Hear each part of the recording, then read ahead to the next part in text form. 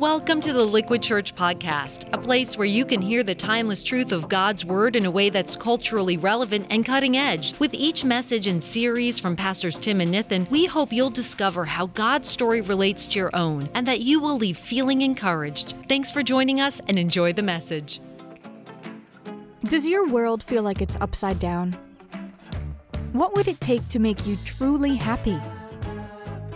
Is it simply about having a good job, a big house, losing 10 pounds, or being in a fulfilling relationship? Did you know that God wants you to be happy? Not the world's version of happiness. What if it's not about the contents of your bank account, but the contents of your heart? What if it's not about what you can do, but what God can do through you? God wants you to have a blessed life. God wants you to be crazy happy. All right, well, happy spring, everybody. Hey, let's give a big old welcome to Church Online, everybody at our live locations. Good to see you guys. Welcome to Liquid. I'm Pastor Tim. I am thrilled that you're here for week 2 of our spring series, Crazy Happy. This is a series on the Beatitudes, or the blessed attitudes that Jesus Christ taught in his famous Sermon on the Mount. Now, somebody came up to me after the service last week and said, "Hey, Pastor Tim, I got a question. Why do they call it the Sermon on the Mount?" You ever wonder that? It's a great question. Does anybody know the answer? Want the answer? If you open your Bible to Matthew chapter 5, let me read you what it says in verse 1. It says, "Now when Jesus saw the crowds, he went up on a," what's it say, church? "Mountainside and sat down." So Jesus found a mountainside to teach his disciples what it meant to be blessed or crazy happy in the kingdom of God. Now, next spring, here's something cool. When we fly to Israel to tour the Holy Land, you're going to have a chance to visit the actual mountain, the Mount of Beatitudes. Check it out. I'll give you a little bit of footage of this. This is the traditional spot where Jesus preached his Sermon on the Mount. This is about half an hour from Capernaum, which is Jesus' adopted hometown. It's beautiful. It's surrounded by lush gardens. It overlooks the Sea of Galilee. And on this mountainside, you'll find the Church of the Beatitudes. Now, when Colleen and I visited, we noticed something cool. Do you notice this? The church has 8 sides. It's shaped like an octagon. Why? Because Jesus taught 8 Beatitudes, and every side of the sanctuary represents a different one.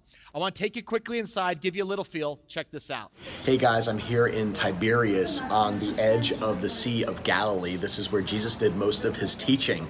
Right now, we are the place where he gave his famous Sermon on the Mount. So we're standing on a mountain right now, and you can see this is where he would have the crowds and be pressing in to listen to him. And understand that Jesus was a rabbi. He was a Jewish teacher, but he was a radical rabbi. And here at the Sermon on the Mount, he gave 8 Beatitudes, or beautiful attitudes that we're to have as followers of Christ. One of them is, "Blessed are the meek, for they'll inherit the earth." He had some radical teaching nobody had ever heard before, such as loving your enemy, turning the other cheek, going the extra mile. It's where we get all of those beautiful attitudes. That's why he said, "Blessed are those," Baruch, blessed are those who have the attitude of God, for they will see God. It's an amazing place. I'm excited for somebody to see it whoever's going to Israel next spring. But the hill there just kind of slopes down to the water. And so this mountainside that Jesus picked to preach, it was like a natural amphitheater.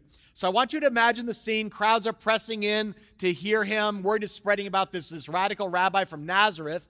And Matthew writes this: "Now when Jesus saw the crowds, he went up on a mountainside." And what did he do, church? He sat down. Now this is interesting, but in Bible times, the teacher always sat while the people always stood. And I like that. I want to be more like Jesus. So I'm going to preach sitting down today.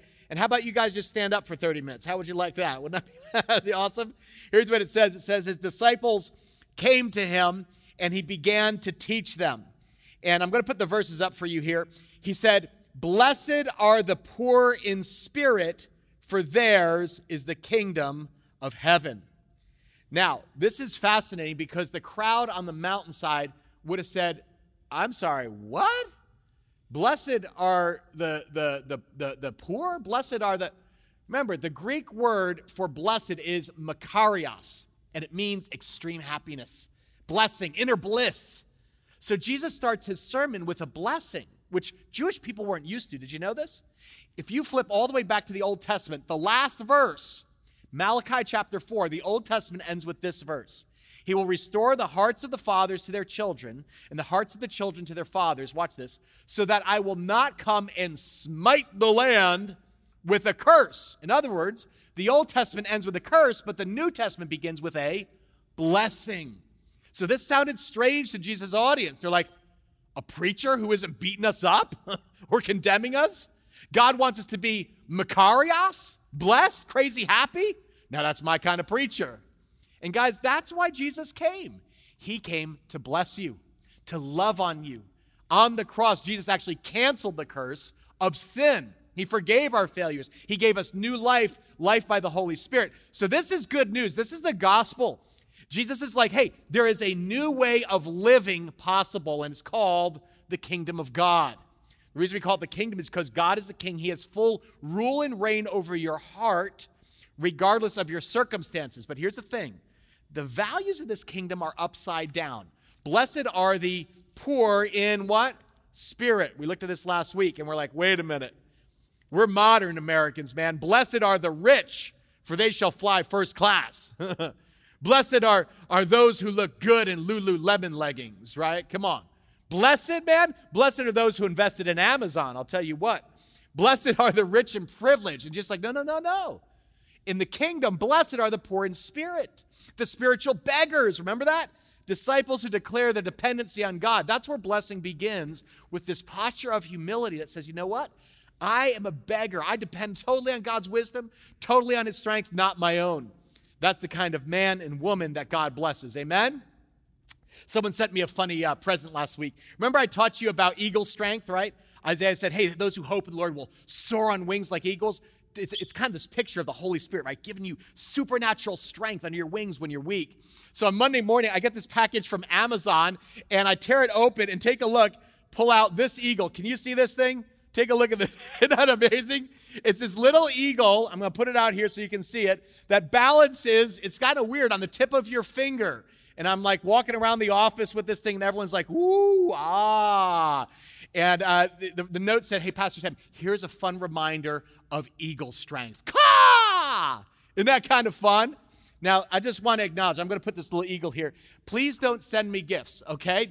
If you just bring your Bible to church, that's enough of a gift for me. That would be awesome, all right?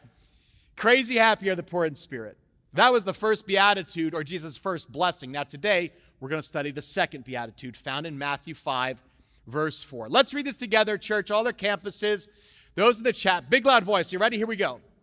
Jesus said, blessed are those who mourn, for they will be comforted.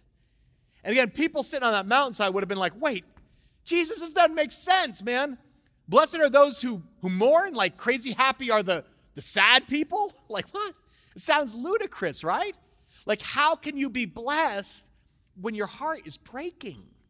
Well, the truth is God specializes in blessing broken hearts. Did you know that? And that's encouraging, I'll tell you, because the last 12 months has been a season of heartbreak and loss for so many people here, hasn't it? But think of what people lost over the last year, right? You probably know people who lost their health. Maybe you lost your job. Some of you lost a family member or a loved one. I think of our students who lost graduations and proms. You know, during the pandemic, everybody experienced some sort of loss, and maybe it hurts your heart to think about the losses in your life. I don't know what you're going through right now. I talked with a friend this week. She's actually a cancer survivor. That was a journey that was behind her, and she just found out that now she's been diagnosed with breast cancer. And she's like, Tim, not the news I wanted to hear, in the spring. It's a loss. Maybe you got a bad health report, or you got laid off, and I know some of you came to church, or you're on the chat, and you're churning inside, right? You had a fight maybe with your boyfriend or girlfriend or husband or wife, or there's a legal issue with your ex, or the money isn't there, and your kids are in trouble. A lot of people watch online right now. You've had a loss in your life, a pain, something that has caused you grief. So last Sunday after service, Colleen and I hopped in our car, and we drove 2 hours down the shore to the funeral of a friend. Her mom was actually diagnosed with brain cancer last fall, just devastating diagnosis. And she went through 6 months of surgeries and treatment. And on Easter Sunday morning, she died. She passed into the presence of Jesus. the age of 70, but 70 is young. 70 is the new 60. And so we went to the viewing just to mourn, with our friends and the grandchildren who lost their grandma. And there's no words, right? You show up and you give the gift of your presence. And her husband was there, and I said, John, I'm so sorry. And I gave him a big hug. We had masks on, the whole thing. But he was just heartbroken. He said, Tim, we were married 50 years. We started dating at age 15. He said, I'm happy for her. She's at home with Jesus and whole and healed. But he said, I'm just heartbroken. And literally tears, as he blinked, just poured out of his eyes and splashed on his suit collar. That family was heartbroken. Like 6 months from diagnosis to death. The truth is, life is full of losses. Into that reality, Jesus has the gall to say, blessed, crazy happy, are those who mourn, for they will be comforted. Well, today I want to share a message I'm calling Good Grief, about how God can bless a broken heart, how God can help you handle losses in your life. And today, it's appropriate that I'm sitting, because I kind of want to talk to you like a counselor. Think of me just as a friend who cares, because there's probably two kinds of people listening right now. You may be in the position where you need comfort today, or you may be somebody who needs to comfort somebody else in your life, because someone in your world is hurting. And God actually wants to help them through you this week. A couple years ago, I was out in California at Saddleback Church, and the pastor there, Rick Warren, he said, hey, Tim, I want you to preach for me this weekend. And some of you know, Pastor Rick and his wife, Kay, they lost their precious son, Matthew, to suicide at the age of 27. And it was devastating. I mean, he struggled with mental illness his whole life and actually lost it in this very dark moment of despair. And Pastor Rick, he's a giant of the faith in our generation, and he said no words could express the anguished grief that we felt. He says, when something that serious happens, you never get over the grief. You only get through the grief with God's help. And he's been very public sharing how God has helped him and Kay get through their family's grief. But when he speaks about this topic, let me tell you something. Listen, I take notes because it's like a master class on grieving well, something we don't really talk about in the church very much. And so some of the things I'm going to teach you today, Rick taught me. And I'm calling this message Good Grief, because grief can be good. Jesus says God blesses those who are willing to mourn. The truth is, a lot of Christians don't like to grieve, right?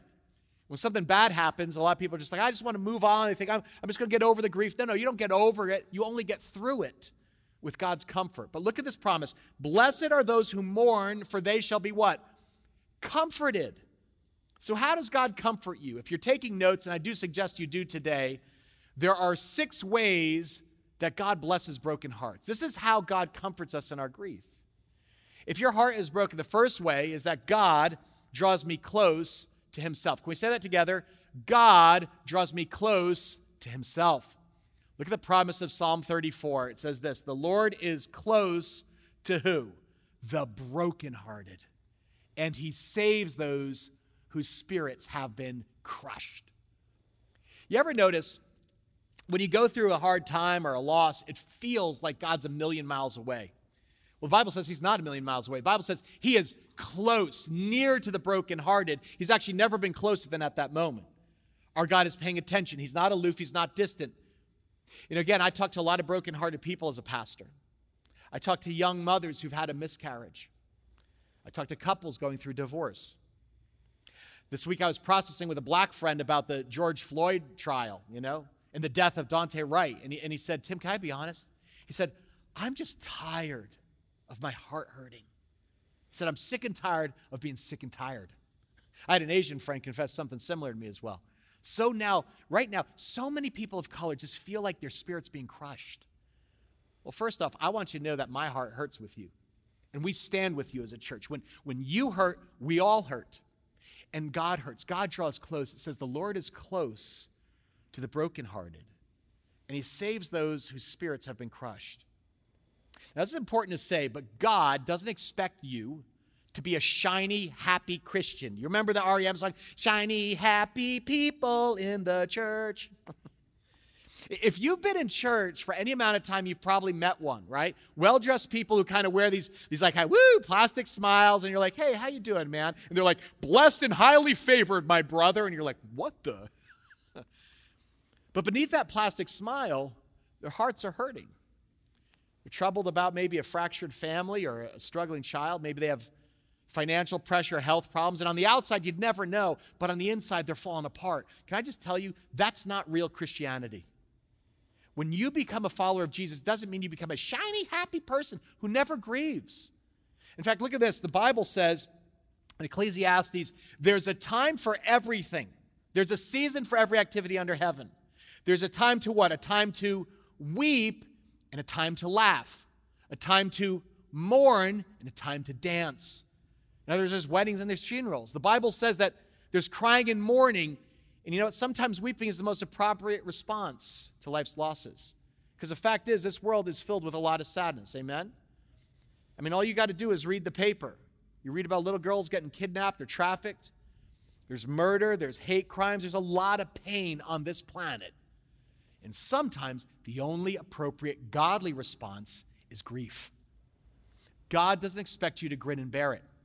He doesn't want you to stuff your emotions and smile in the middle of all the losses in your life. No, Jesus said you're going to be blessed if you mourn, when you grieve your losses. Now, I want to clarify this because a lot of people, when you talk about grief, they think about funerals, right? Like, when you lose a loved one, that's when you grieve. But the fact is, there's 1,000 losses in life, right? You can lose your health. You can lose your job. You can lose a friendship, and there's grief. You can lose a dream. Maybe your business or restaurant closed during COVID, and you're starting from scratch. That's a loss. You don't even have to be old. Even high schoolers and college kids. One student said to me, Pastor Tim, because of COVID, I lost my senior year. I lost seeing my friends. I lost my sports season. I lost my graduation. Those are legitimate losses. And God says the only appropriate response to the losses of life, listen to me, it's not to fake it, but to face it. God doesn't want you to go around grinning, but to actually grieve. There's time to laugh and dance, time to weep and mourn. The Bible says you're to mourn your losses, by the way, which means two things. It means you mourn the bad things that happened to you, but you know what the Bible says? You're also supposed to mourn your disappointments. The good things that didn't happen to you. You didn't get that promotion. You didn't, that marriage, that engagement didn't go through. Did you hear that? Good things that didn't happen to you. That's also a reason to grieve. And in the middle of that grief, God makes this promise. He says this, I will never leave you, and I will never abandon you. And that means, even in your worst pain, even in your most embarrassing disgrace, your most epic failure, God says, I'll never leave. I'm not going to walk away. God says, I'll leave you alone to handle the pain by yourself. So the first way that God blesses the brokenhearted, the Bible says, is he draws us close to his heart. Now here's the second blessing. When you grieve, understand as a Christian, God grieves with you. Can you say this with me? God grieves with me. The reason you have the ability to grieve is that you're actually made in God's image. You guys know this. Maybe you don't know this. Animals don't grieve. Insects don't grieve. When you're outside and there's mosquito and you're thwack, you kill a mosquito. The others aren't oh no, poor Larry. Of all created life, only human beings grieve. Why? Because you're made in the image of God. The only reason you have any emotion at all is because, listen to this, the Christian God is an emotional God. By the way, those of you who are aren't all religions the same? No.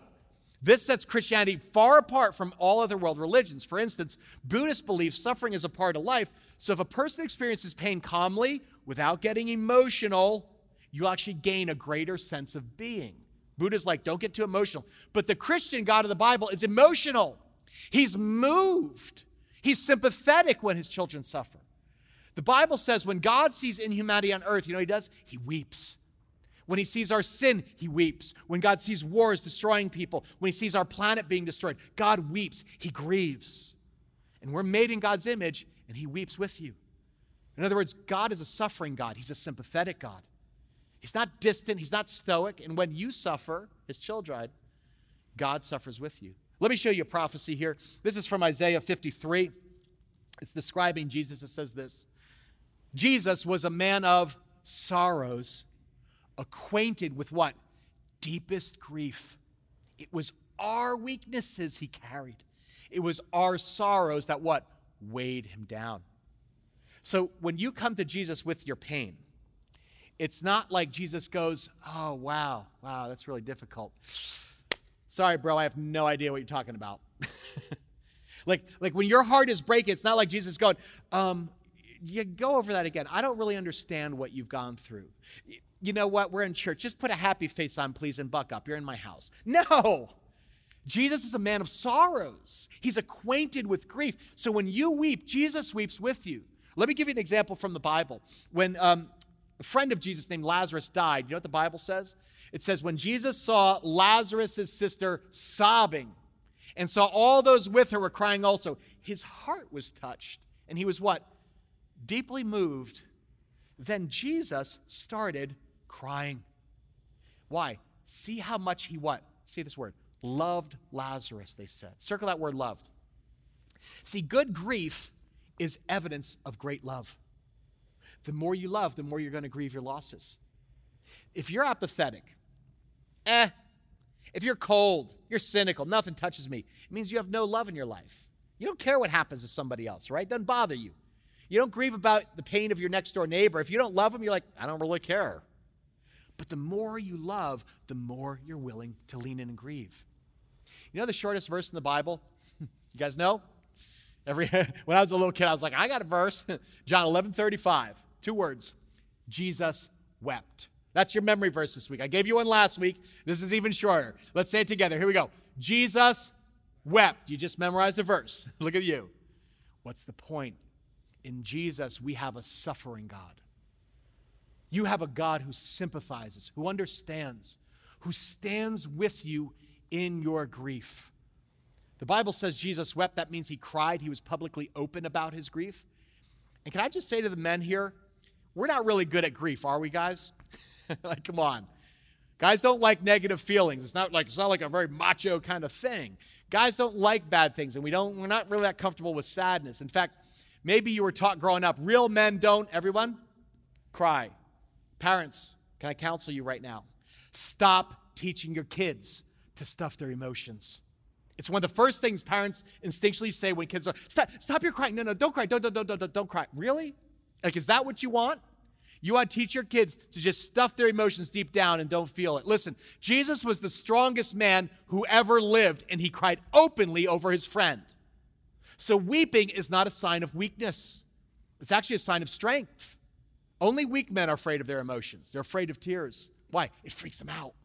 It scares them. See, when you're actually a strong, confident man, you're not afraid of emotion. You're not afraid to express it. So don't be embarrassed. You never be embarrassed, listen to me, to cry like Jesus. In fact, the Bible says Jesus was sent to comfort you. Listen to Isaiah 61. Jesus quoted this verse as his life mission. He says this, he has sent me to what? Comfort all who mourn, to give to those who mourn in Zion joy and what? Gladness instead of grief, and a song of praise instead of sorrow. See, grief is a painful emotion, but here's the thing. It's a healthy emotion. It's also a helpful emotion. Think of it this way. Grief is like the tool that God gives you to get through the transitions in your life. That's the third blessing. Grief, as God designed it, it's vital to your health. It is vital to you emotionally, to your spiritual health, your physical health, your mental health. If you're like, nah, man, I'm just going to go through life without grieving, that'd be like a mother who says, you know what, I want to have a baby without going through the pain of labor. It ain't going to happen. There's really two unhealthy reactions to losses in life. The one is to repress them. The other is to suppress them. You know the difference between repression and suppression? Repression is when you kind of unconsciously block a painful thought out of my mind.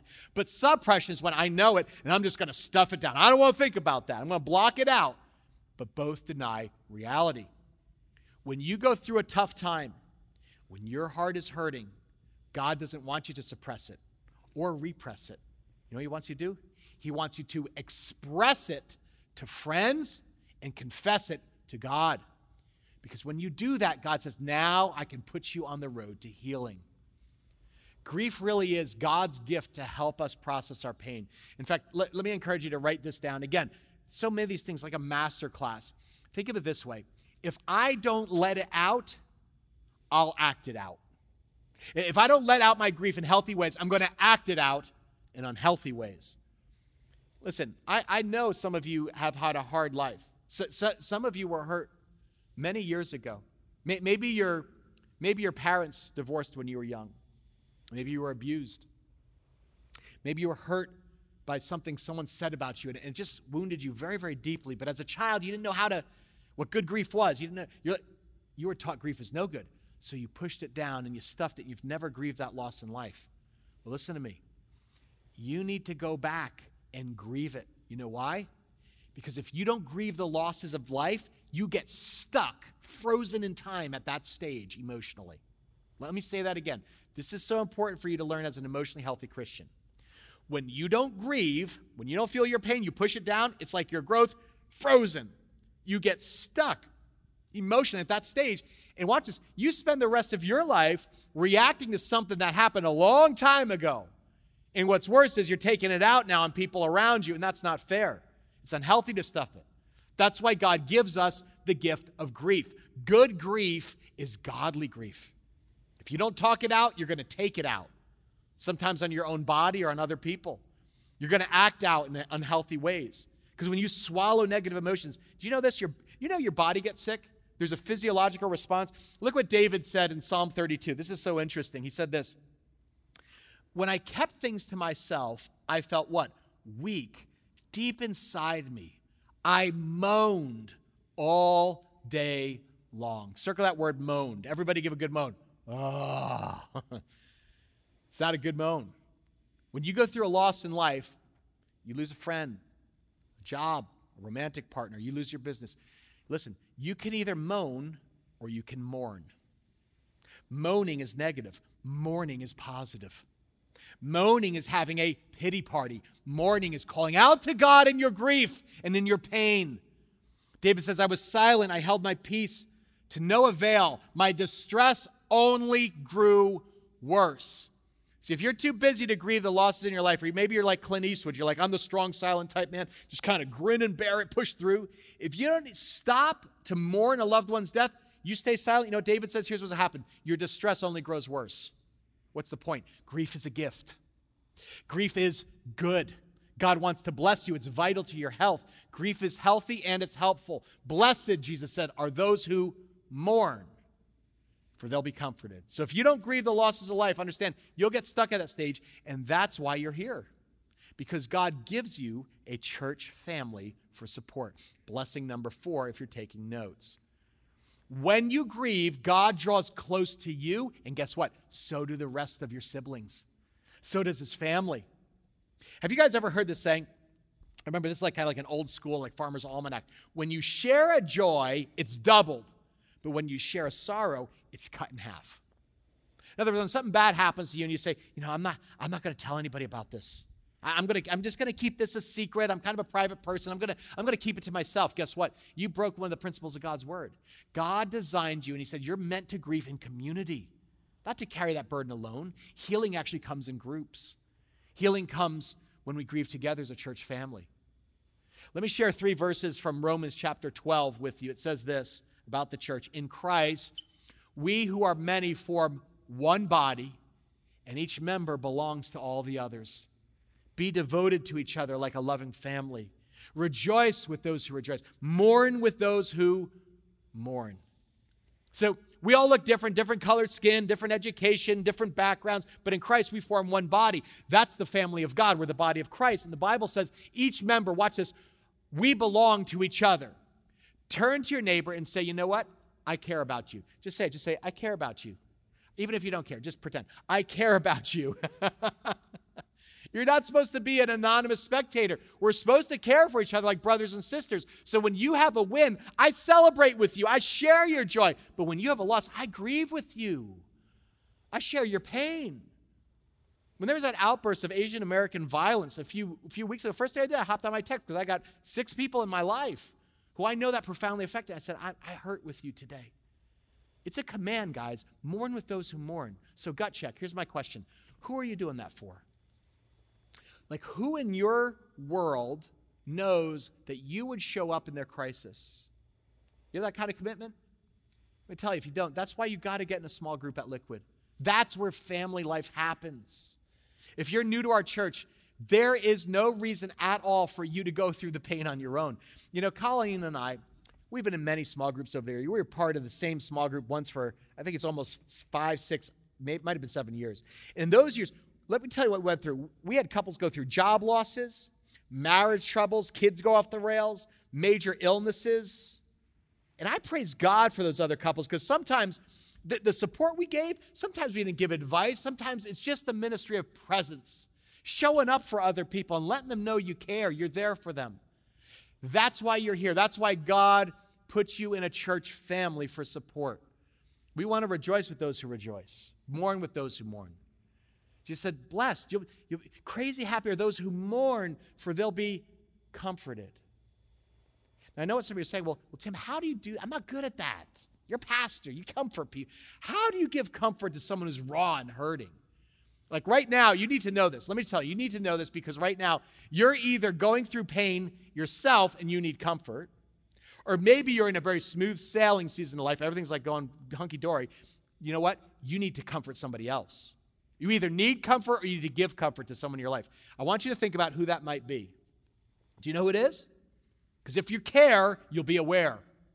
There are people in pain right now sitting in your row at our live locations, in that chat room online, and you don't even know what their pain is.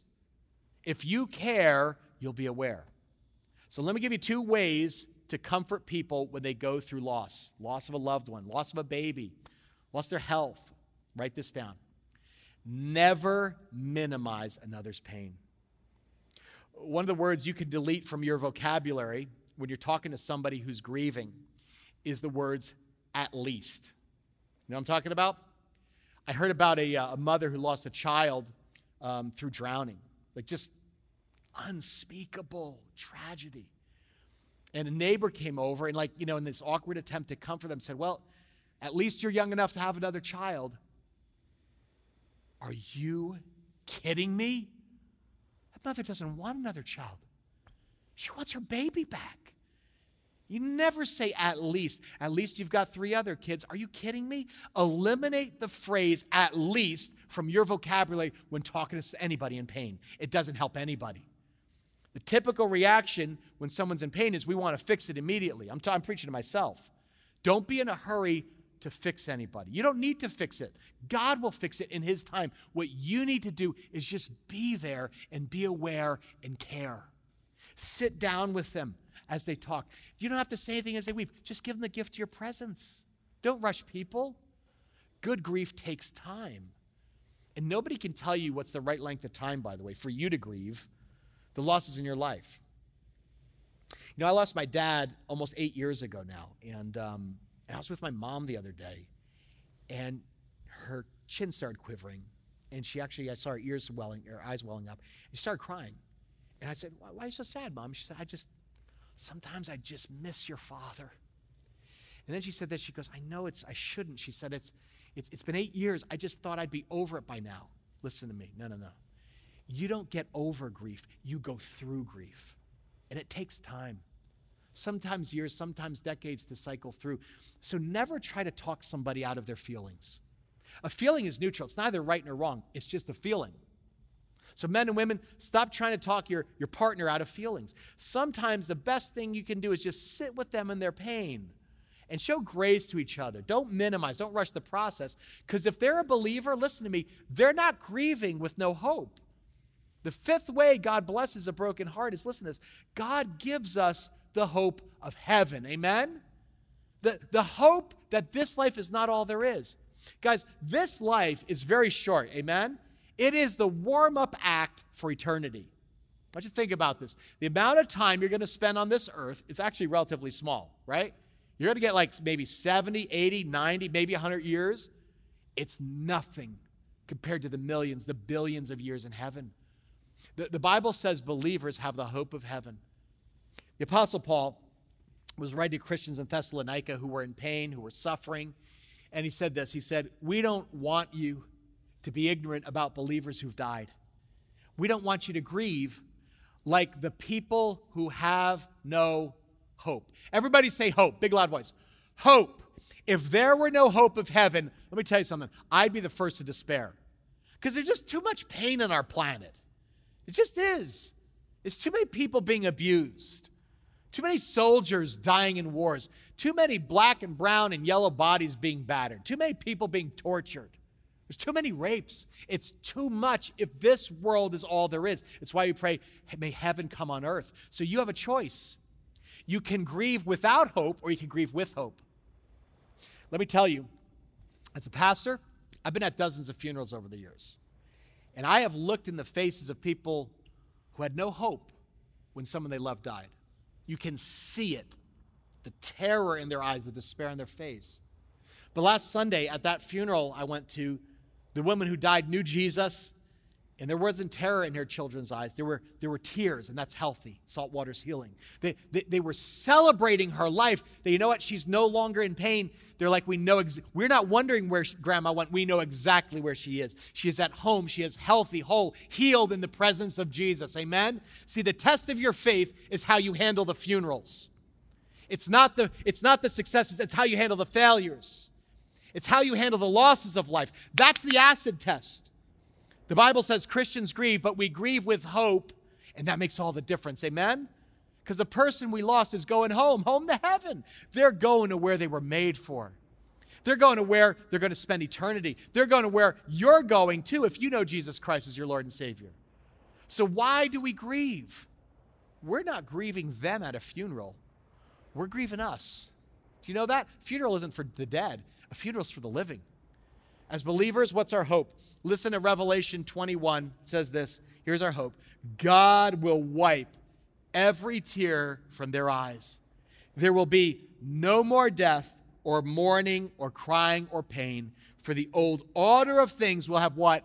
Passed away. What's going to die? Death. I'm looking forward to that day, aren't you? Let me tell you something. This verse is one of the things that lets me go to Africa and see people suffering in poverty. They don't have clean water. They're drinking mud from puddles. How do you put up with that? It's what motivates us to go to the inner city and serve people who are homeless and addicted and abused. Because if I had no hope that God was one day going to cancel death and crying and pain, it'd be too depressing. I would be debilitated, guys. I'd be like, I can't move. I'm paralyzed. But the Bible says one day when Jesus returns, God's going to settle the score. Amen? He's going to even the odds. He's going to balance the books. And when the kingdom comes and Jesus brings heaven to earth, God's going to wipe away every tear, and there'll be no more death or mourning or crying or pain, for the old order of things will have passed away. Say amen if you believe it. That's the hope you have if you have a broken heart. Blessed are those who mourn, Jesus said. They shall be comforted. Mark it. And this is the last thing. This is actually the action step I want to challenge you with. God gives purpose to your pain. God gives purpose to your pain. Say, my pain has a purpose. You know, after World War II was over, they did a study of all those who died in concentration camps. Auschwitz, Buchenwald, Dachau, 6 million Jews died, and some survived. And what they discovered is those who survived typically found purpose in their pain. It was the people who actually saw no meaning or no purpose in their suffering that gave up much quicker. Listen to me. God designed you and me to handle an enormous amount of pain if you realize there's a good purpose in it. Again, it's like having a baby, right? Moms, you know this. You endure the labor pains because you're birthing something new. But when you don't see any purpose behind the pain, it's just easy to give up. So if you have a hurting heart today, can I gently suggest that God has a purpose in your pain? It's called redemptive pain. This is the highest, this is the best use of your losses that you go through. God doesn't want you to waste your pain. And if you ask him, he'll use it to help other people. Think about it. Who can better help the mother of a special needs child than another parent of a special needs child? Who can better help someone who's lost a son or a daughter in a war than somebody who lost a child in war? Who can better help somebody who's gone through the pain of addiction or a marriage breakup or a molestation or any of the other evils in the world that somebody else went through? Listen to me. God doesn't want you to waste your pain. He wants to redeem it. He wants to give it a holy purpose. Listen to this. This is last verse. This is amazing. This is the one I want you to take in your heart. It says this: God comforts us in all our troubles so that we can what? Comfort others with the same comfort we received from God. Now lean in here, church. Listen to me closely. Listen to me. Your greatest ministry will come out of your deepest hurt. Write that down. My greatest ministry will come out of my greatest hurt, the deepest pain. You know why? Because you can relate. Because you can actually say, been there. I had a mother who was abusive. Or I had a dad who was distant and left the family. Or I had a miscarriage or a major grief in this area. Your greatest ministry will come out of your deepest hurt. After last Sunday's service, I was out in the atrium and a woman came up to me and she had a mask on, but she was crying. She was a little shaky. And I thought she was sad, and so I was going to comfort her. She said, no, Pastor Tim, I'm not sad. I'm happy. She goes, these are tears of joy. I said, tell me why. And she said, I was an alcoholic for 40 years. But I gave my life to Christ, and I've now been clean and sober for 3 years because of the Holy Spirit. She goes, I'm just crazy happy today. I was drunk for 4 decades, but Jesus Christ delivered me. He's given me strength day by day. He's transformed my whole life. And she said, and I want to use my life to help other women who are enslaved to addiction or alcohol or pills or painkillers. She goes, I want to let them know, Pastor Tim, that Jesus can save them, deliver them, heal them, and restore their life. Amen? Guys, that's given her pain a purpose. She's turning her test into a testimony. And guys, it's not just her. Every person here today watching online, you're in one of 2 categories. Right now, you either need God's comfort because you're in pain, or listen, God's calling you out to comfort others. And maybe God wants to do both at the same time. It's called being a wounded healer like Jesus. See, if you wait until you're completely healed to help somebody else, guess what? You're going to wait a long time. Because you're never going to be fully healed of everything in your life until Revelation 21, you get to heaven. So you might as well right now let God redeem your pain and give it a purpose. Use your grief for good, amen? For God's glory and to bless those who mourn, amen? That's what the body of Christ is for. That's what our family's supposed to do. We're supposed to heal each other, help each other, and we want to help you. So today, if you're going through a tough time right now, don't fake it. Face it. Let Christ help you carry it and heal your broken heart, amen? I'm actually going to pray for you, and I want to do what Jesus did. I want to sit down and pray for you and give you a blessing, and I'm going to ask you to stand up. So would you do that wherever you are? Our campuses are online. Just stand up where you are. Put your hand out. Receive a blessing. Father, I now ask that the healing power of the Holy Spirit would flood through the pixels, Lord, online and touch every man, woman, child under the sound of my voice. Father, let them feel, those in pain, your big Abba arms wrapping around them, letting them know they're not alone. You love them, Lord. You're with them. You are close to those who are brokenhearted today. You are weeping with those who are weeping inside. They've never been alone. May they sense your compassion and your very real power and presence in their life right now. And Lord, I pray for those of us who things are going well. And I praise God for that. But Lord, we want to fulfill this beatitude. We want to be a blessing to those who mourn. So Lord, would you right now open our eyes? Let us see that person in our world that you have ordained us to comfort. Let us reach out to them. Maybe this afternoon, maybe you're going to text them right after the service, Father God, and that we might be the healing hands and heart of Christ in their lives. Father, may we be a healing agent in this broken world. I actually just want to say, Maranatha, come Lord Jesus, come set this world right.